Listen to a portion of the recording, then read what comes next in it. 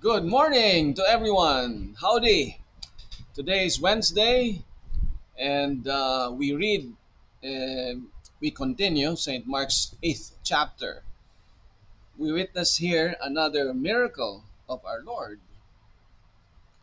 And don't be surprised that at the end, he instructs the man not to go back to the village where he came from. He took him out from that village to perform this miracle on him.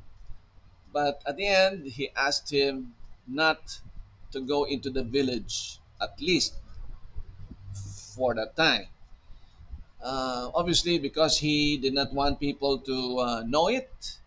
And if they get to know it, you see, they would run out to him and make him some sort of a king, a redeemer of the sort that he was not interested in, meaning earthly redemption, worldly redemption, redemption from the problems here on earth when he was the king of the spiritual world. And this world was not just related to the material world.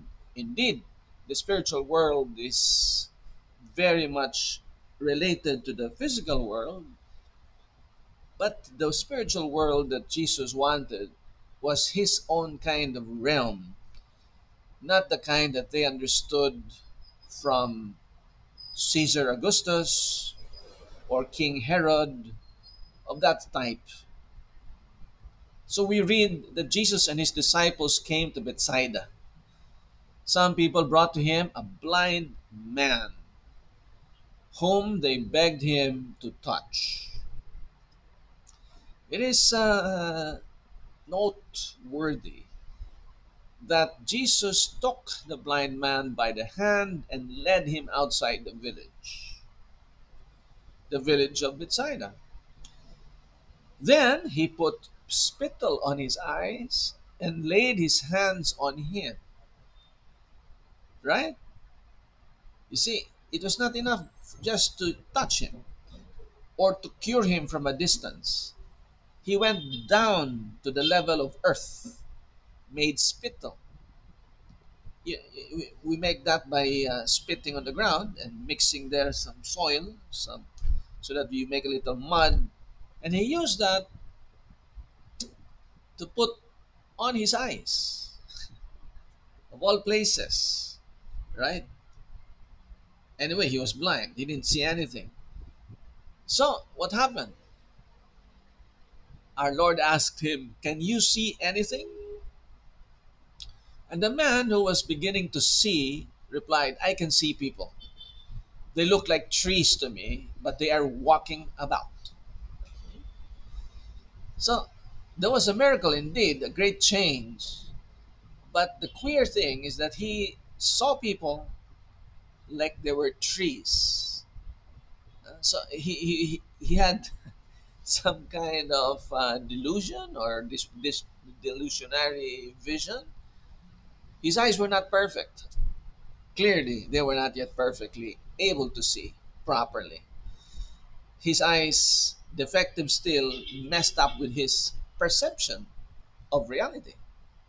So, our Lord, like a doctor, right, after an initial application of a remedy and asking whether it was already okay, and seeing that it was not that okay yet, he laid his hands on the man's eyes again, and he saw clearly. He was cured and he could see everything plainly and distinctly.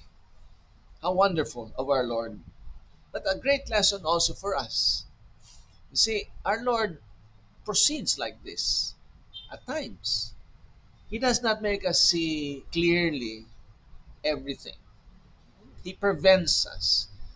Just like when He appeared to those two disciples on their way to Emmaus after He resurrected, He covered their eyes, so to speak, so that they would not recognize Him walking with Him until the last moment when He wanted them to see and realize who it was they were talking to.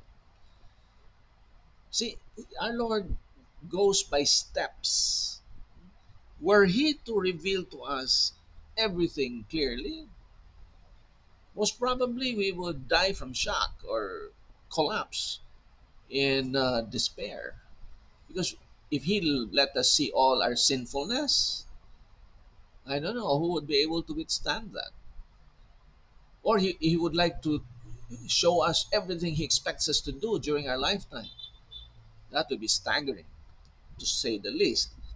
If not a hopeless, a mountain like much more than Mount Everest to climb.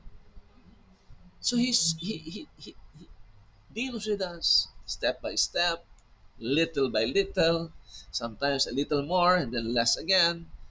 He's like a coach. He's trying to develop us without getting us into a hopeless or discouraged disposition. So, in our prayer life, let's keep this in mind. Our Lord may not let you see, as He had not permitted this man to see for some time.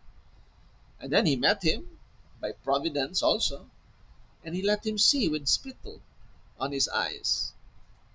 But it was not really that clear yet. Then another step forward. So he began to see in a clear way. So in our prayer, let us be abandoned to Him. Sometimes He does not tell us anything, but don't forget that prayer is always fruitful. We had spent time with the Lord, and the Lord does not forget these things, right? So, well, for at least we see that we are weak. We don't see everything. We're blind. Sometimes our Lord wants us to realize that we also are blind in many ways. Then He gives us a little more understanding.